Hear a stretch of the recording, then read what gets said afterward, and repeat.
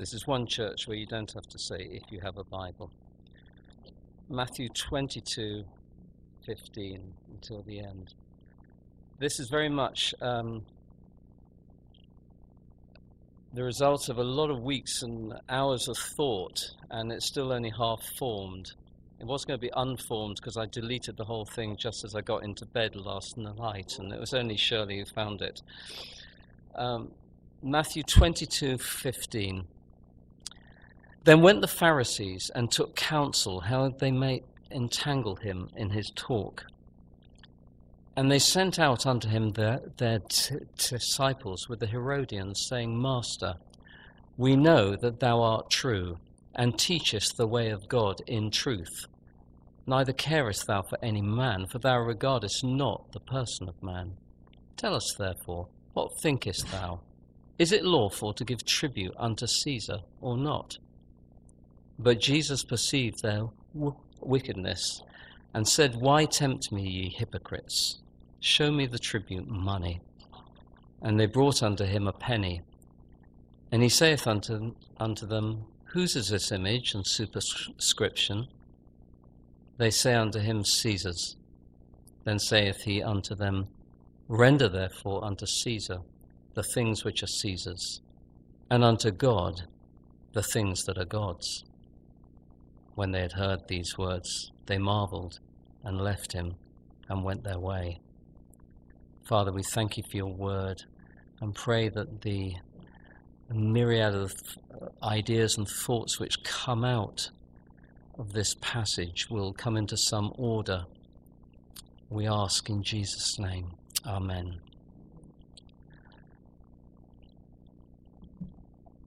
This idea of Caesar, what is Caesar's and what is God's, is very much in my mind at the current time, being in the NHS and all the edicts which are coming in, and the threats of seismic changes personally and also within practice personally again and generally as well.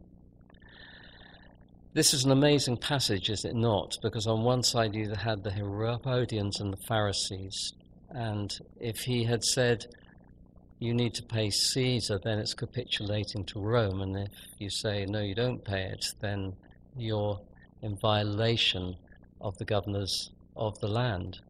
It's a no-win situation. But Jesus spoke that beautiful sense of mediation and truth in that situation and walked away. There was nothing that could be said. It was perfect. And how we wish we could be like that, walking circumspectly in the world that is temporal, but rendering unto God that which is God's, to prevent hypocrisy and to prevent being pressed down by the situation. Jesus' reply to them, I think I would subscribe to. We had a little debate at home about it, but I think there is a dual citizenship when you're material and living on the earth and temporal. You have the citizenship of our physical existence. The duties were incumbent upon us, but we also have the citizenship of heaven as well. We're responsible, are we not, to the government for our taxes, our council tax, our tax of virtually everything else, it would seem. And it's right and proper to pay them, maybe reluctantly, but if it's the tax, and it must be paid. And the laws are there to obey, are they not? Because they're the laws of the land in which we live. This is biblical. We are to obey and financially support the government that is upon us, not to speak evil of it, to pray for it, to support it. We don't want to overthrow the government. We're to pray for those in authority. And I can hear a few of you arguing in your mind, no, I can't subscribe to that. It's true. It's true. But as a citizen of heaven, however, we're responsible to God. And if there's a conflict between the two, the first loyalty is to God. Peter 1 Peter 2:13 states, "Submit yourselves to every ordinance of man for the Lord's sake, whether it be to kings as supreme, or unto governors as unto them that are sent by him for the punishment of evildoers, and for the praise of them that do well. For so is the will of God, that with well-doing ye may put to silence the ignorance of foolish men, as free, and not using your liberty for a cloak of maliciousness, but as the servants of God. Honor all men, love the brotherhood, fear God, honor the king." Is that not the rounded scope of a Christian, both in temporal and eternal times? So here we have a clear demarcation of our roles. And frankly, friends, there's not a plea of religion I see that can hold against the obedience to lawful authority. Paul says in Romans 13:7, "Render to all their dues, tribute to whom tribute is due, custom to whom custom, fear to whom fear, honor to whom honor." If we're citizens, if we have a citizenship, no.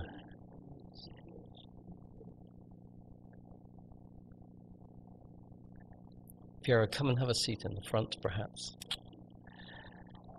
So we have a legitimate rule upon us.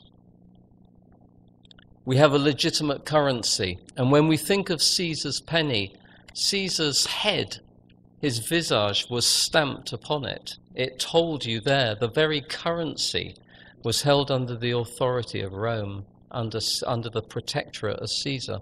And remember that God uses enemies, tribes and lands to bless, but also to judge. And one wonders if Israel had been obedient to God, they would not be under the protectorate of Rome in the first instance. So one has to be sensitive to that. This is how it is. We have the governments upon us whom we deserve. And we have no right to protest or refuse or to critique the use of our taxes, because they're in authority in this land. This is a difficult one, because we don't live in a theocracy. If we lived in a theocracy like Judaism or Islam, for instance, you would have an Islamic health, Islamic law, Islamic police, Islamic everything, Islamic education. Everything would come under Islam. But the interesting thing is, under our Christian God, there is freedom. But with freedom, there are threats, blessings, responsibilities as well. And it makes you more vulnerable. And one sees that stems back all the way to the garden, of course, because there was choice. Historically in this country, the government has been built and subscribed mainly to a Judeo-Christian heritage. I don't want to say anything more than that in a sense, because it's so amorphous and so blurred. But you can still see in the laws and the culture of this country and the Christianized West, that sense of the legacy of Christianity that has sort of underpinned the development of our legislature, judiciary, education, general respect as well. This isn't the case in a theocracy. One sees the Universal Declaration of Human Rights coming in with the rise of fascism and communism, where you saw the subsuming of the individual to the totalitarianism of a state, where the individual was a member of the state for the greater good. That is very much contrary to a Christian ideal. And that, in a sense, was a flavor, I think, of a pushback against that sense of centralization. When we look back at this country, where do we have a Caesar in this country? Well, we have as I say, a heritage which is crafted on Christian principles on the whole.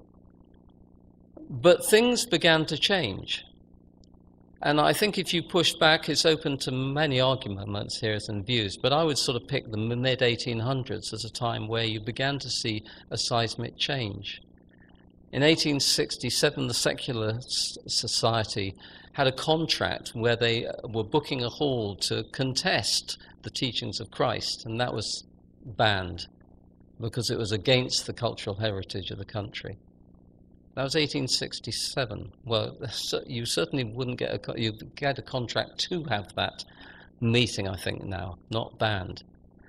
But from then, friends, you begin to see an erosion of the Christian heritage of this country and the testimony throughout all the pillars of the institutions, the schools, healthcare, judiciary, police, military, everything and politics, of course, as well. Certainly, first and foremost, I would say, in politics. And when one gets to the 1960s, you get a tearing down of virtually everything is just crumbling in front of you. You have the Abortion Act in 1968, you have the legalization of suicide in 1961, gambling, obscenity, divorce, homosexuality being increasingly accepted, Sunday recreation, the doing away of laws. Do you remember as a child, well, for some of us as a child, you go into town aching to spend some pocket money on a Sunday. It was not going to happen, was it? I think it was Boots who only stood against it. And then, of course, the common law of blasphemy was eliminated in 2008.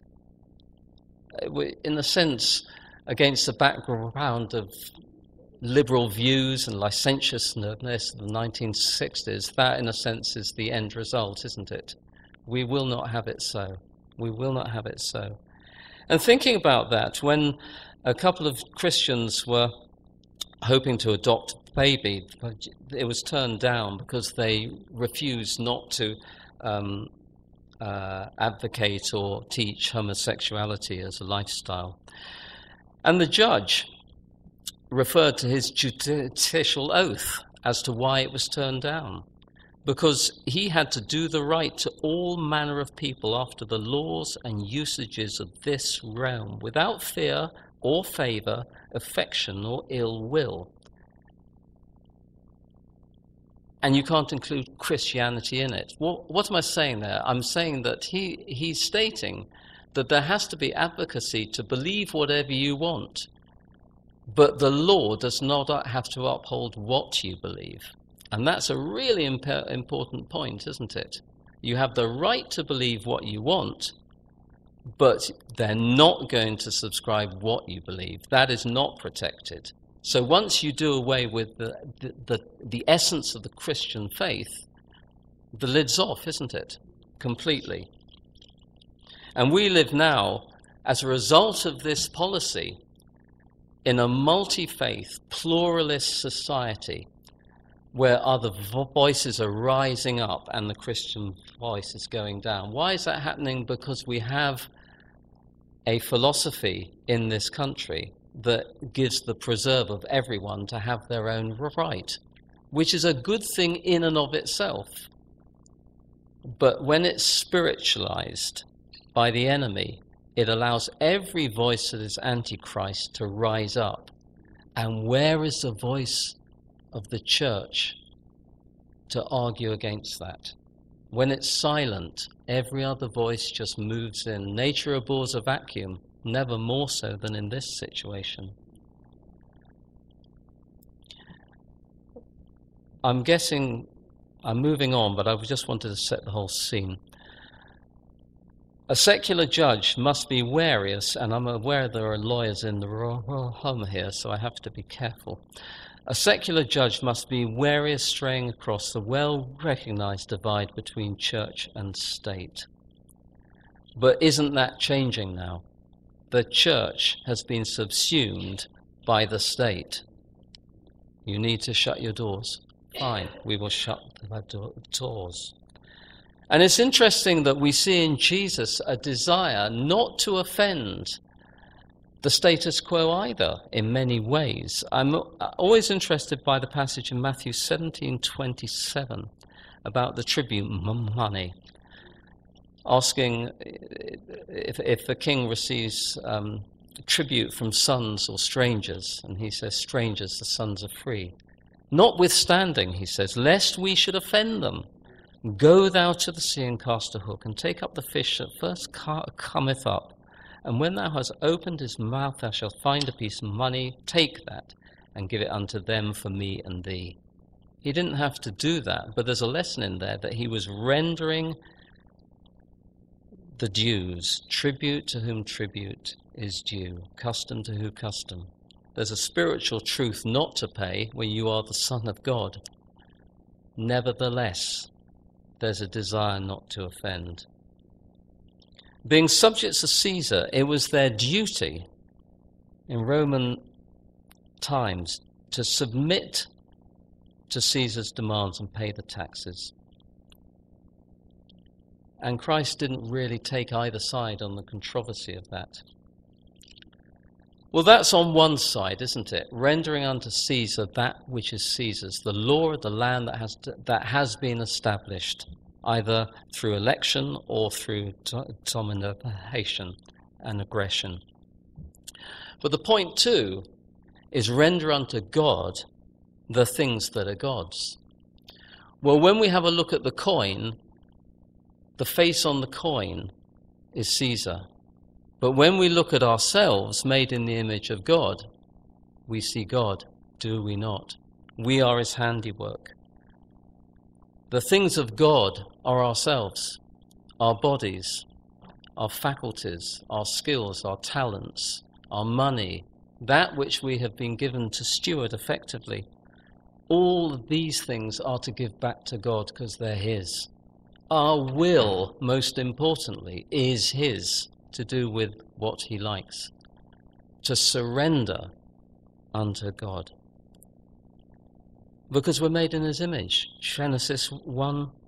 And God said, let us make man in our image. And Paul picks up on that in Colossians, because we have put on the new man, which is renewed in knowledge after the image of him that created him.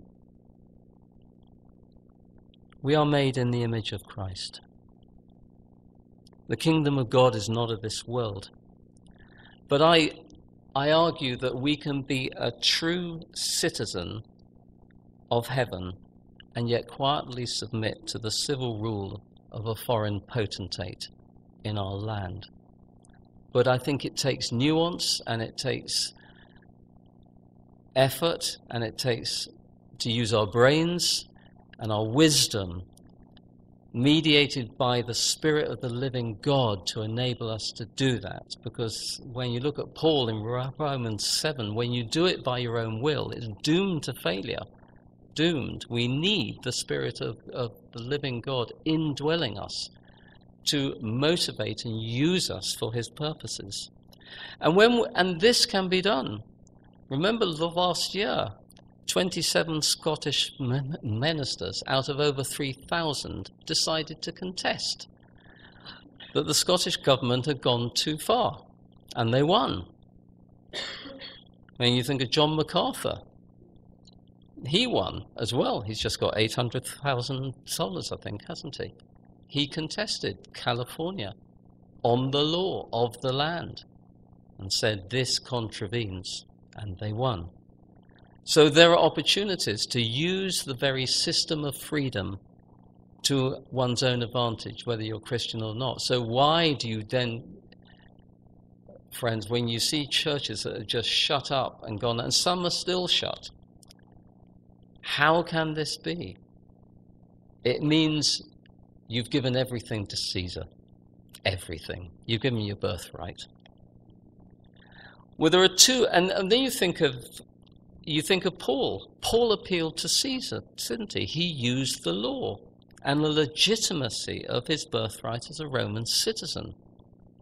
So that which was oppressing the land was the very thing that legitimized him, that he could use to his advantage, and God used as well. There are two ways it can go. This can lead to a stridency, a militancy, and a real entrenchment on one side, where you say, I will never render unto Caesar, it's all of God. And it can make you hard and vociferous and strident, and I find it quite distasteful, actually. Or on the other side, it can give you boldness and a quiet, gentle authority. And I come back to 1 Corinthians 16, which I'm so struck by, where Paul commands us in verse 13 and 14 to watch, in other words, to look at what is coming down the line. Watch inwardly at our weaknesses, our sinfulness, but watch outwardly as well, like a watchman on the tower.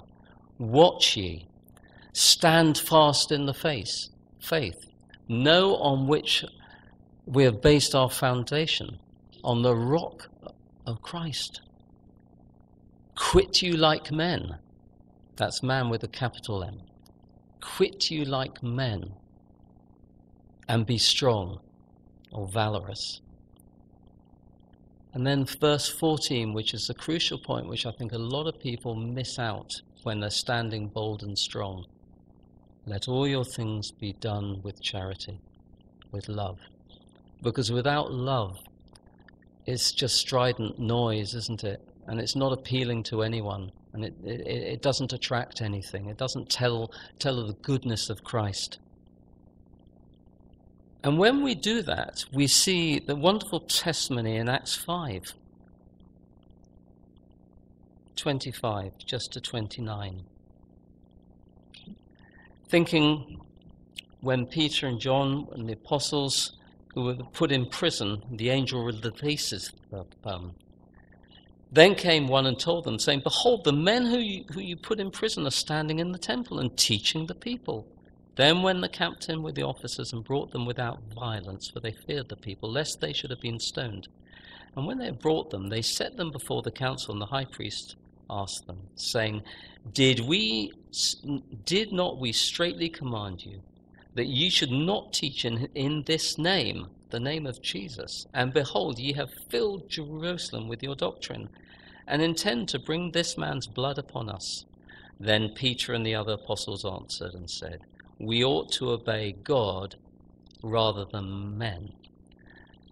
Again, it was Shirley who pointed this out the other evening. It's a really good point. These are the very same people who crucified Christ, aren't they? It takes a lot of courage to go against them and then find yourself in the dock exactly in the same situation. What are you to expect? The same?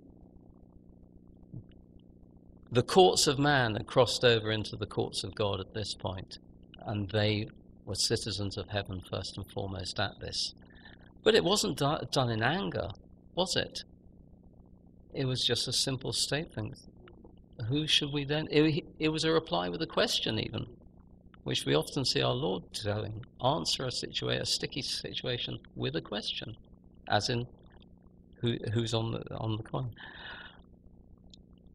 This was because they had unction and they had the anointing of the Holy Spirit to go out, not in their own strength. This is something, imagine if you've been in prison to go out and just do it exactly again. It takes a lot of courage, that. And I'm always reminded in 1 John 1, here's this sort of crying witness of someone who's been in the presence of Christ, who knows him for who he is, and this sense of urgency, that which was from the beginning, which we have heard, which we have seen with our eyes, which we have looked upon and our hands have handled, of the word of life. There's a Latin motto, tutum et verum, what is true is right. It's great, isn't it? You can also interpret verum as safety. What is truth is safety. Doesn't that tell you of the person of Christ? Christ is truth, and he is safety. I am the way, the truth, and the life. When we have the truth, we are safe and we are right. It's discerning what is true is the challenge. We have to diagnose the situation well, because if we get it too early, if we miscalculate, we throw ourselves on a sword and there wasn't any need to. It's rather a pointless action. But if we leave it too late, we've missed the opportunity and it happens to us and we have no testimony. How does one get the sweet spot? Well, that is discernment, isn't it? And it's walking circumspectly. And just a few examples, who I think got it right.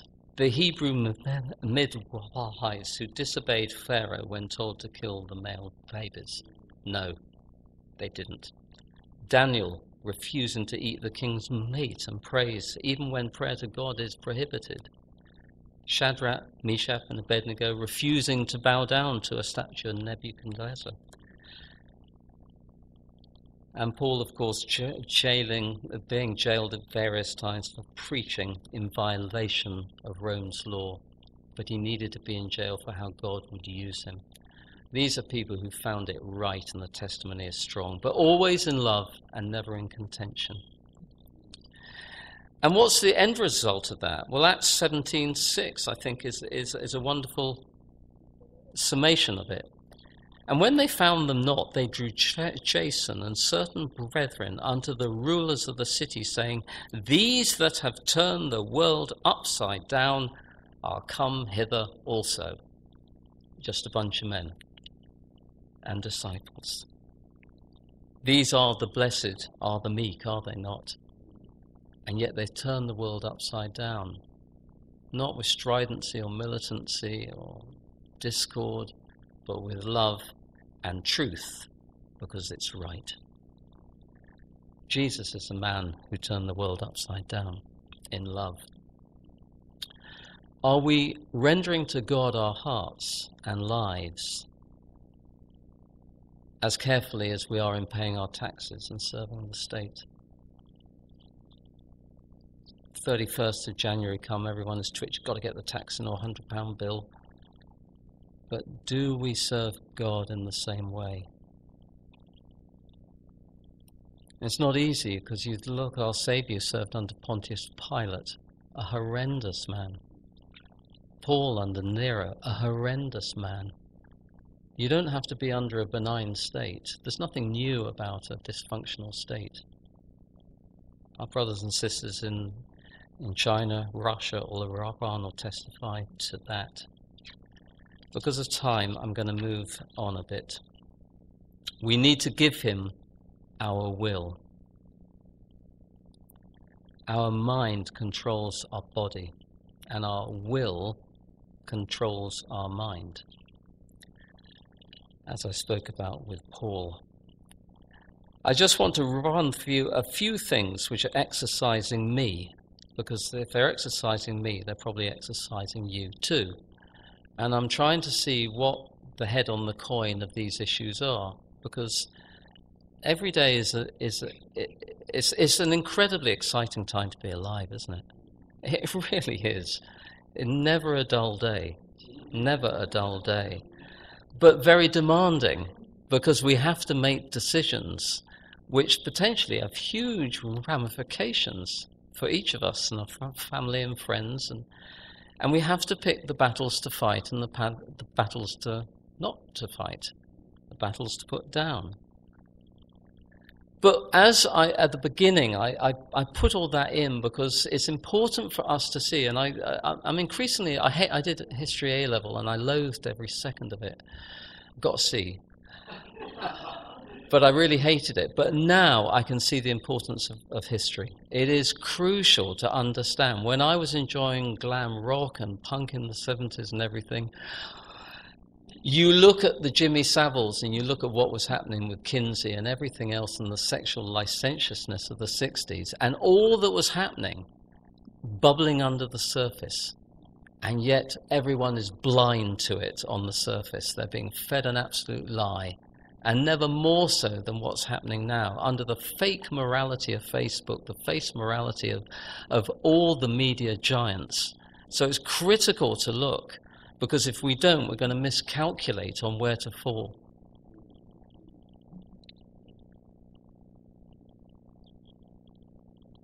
We have the mind of Christ if we allow him to exercise that.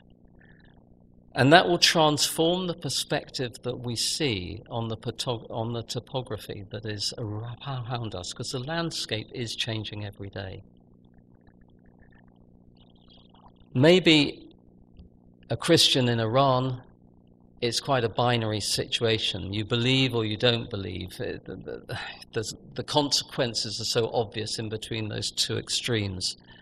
But where we're in this society, where you can believe anything you want, people may not agree and it may get you into trouble, but you can. How do we divide right from wrong unless we filter it through the word of God? For me, the following issues, and I'm recounting them because I want to, it has a purpose, but physician-assisted suicide is now being debated, which is another form of treatment for the elderly. Forgive me, that's what people are citing it as. It's murder, plain and simple. It's murder in another guise. I did a course on medical ethics the other day, and it was fascinating, talking about the slippery slope of ethics, where you start, you do one thing and you get a cascading of effects. And I just thought, the garden, that's where it all began. Once that happened, we started the cascading effects down to Revelation. And we're part of that. When a child goes down a chute, the speed at which it goes down will be proportionate to the friction of filth on its genes, if you follow that. There has to be checks and balances to stop that slide. But the speed at which we're going down can only be checked by the Spirit of the living God manifest in each Christian.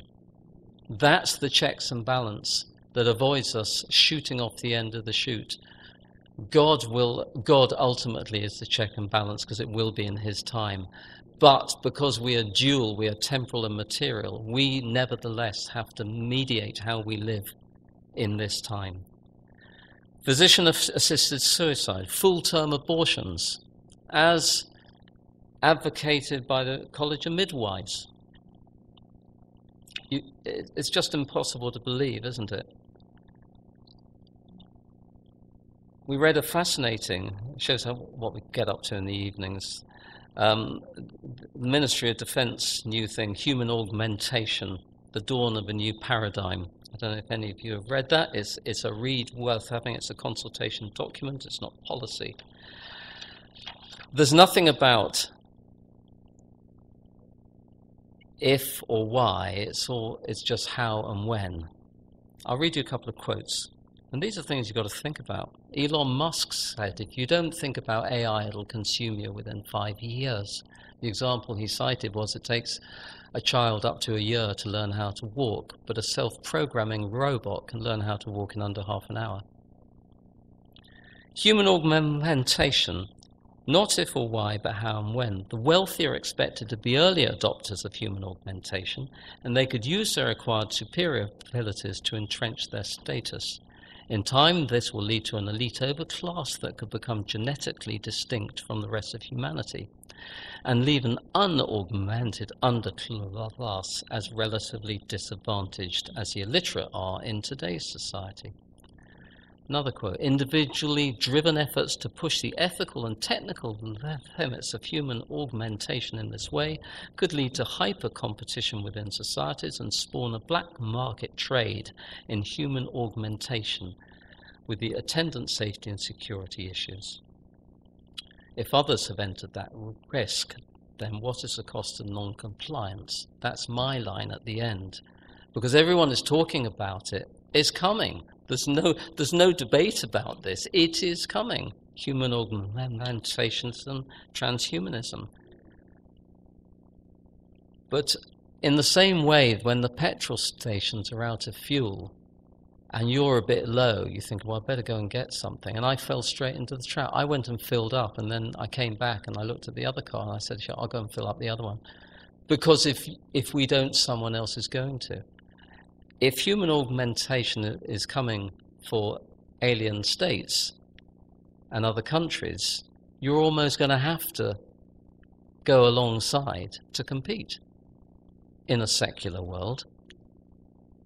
And then as Christians, how do you combat that? And that, in a sense, is the biggest thing I see on the horizon. You saw that in Germany in the 30s, didn't we, with anti-Semitism? Just a small nod, a small thing for your safety. Wear a badge, policeman outside your shop. What are the fences for? Just to keep you safe. Kristallnacht comes, death camps follow. It always starts with a nudge. Journal of Applied Psychology in 2015, I repeat, because individuals more readily justify small indiscretions as opposed to major ethical ones. Moral disengagement is likely to occur when unethical behavior develops gradually over time rather than abruptly. And that's how the church has got itself into the state it is. It didn't fall off the cliff overnight. It was a gradual, as Shirley says, entropy and atrophy. Friends, we can't afford to be in that way. We have to get our eyes open in this way. We have to have our eyes open. Shake off the slumber. No more folding of the hands. A little slumber. I read the other day about gene editing has the ability to harness the genetic resources that nature has provided. It is a tool that will help us in order to tackle some of the biggest challenges that we face around food security, climate change, and biodiversity loss. Well, within a week, we got folic acid in bread. I'm not planning on pregnancy, so I don't see why I have to have folic acid in my bread. You can get it in a tablet form. And fluoride to drink. Well, it's in toothpaste. Why take my freedom away for that? Okay, it's not a big issue, but I think it is a big issue, actually, to actually think and see what decisions are being made on our behalf without any sense of recourse to debate or evidence or choice. Well, I was speaking to an organic farmer. I'm drifting a bit here because I said I could speak all day, but I'm very conscious of it. I'm going to end very shortly. I was speaking to an organic farmer, and they said that there is no such thing as organic food. No such thing as organic food. They have an organic farm near us out in the fens in Cambridgeshire. Because all the pesticides that are blown around in the winds, and fertilizers, and weed killers, and nitrogens, and everything else that is sprayed about, it goes onto organic land. It has to. It has to. If you genetically engineer a crop, are you really going to contain that within the boundaries of the field? No, you're not. And same with genetic modified animals, genetic modified medications as well. You're putting in manufactured proteins and structures into organisms in farming, and you are creating a new species. It's not a species. I'm getting into detail here. I think you understand this well. A pig is still a pig, a pig, a pig. But at the end of the day, it's been corrupted in a small way, and our God will not tolerate mixture. Look what happened with the flood. Look what happened with the flood.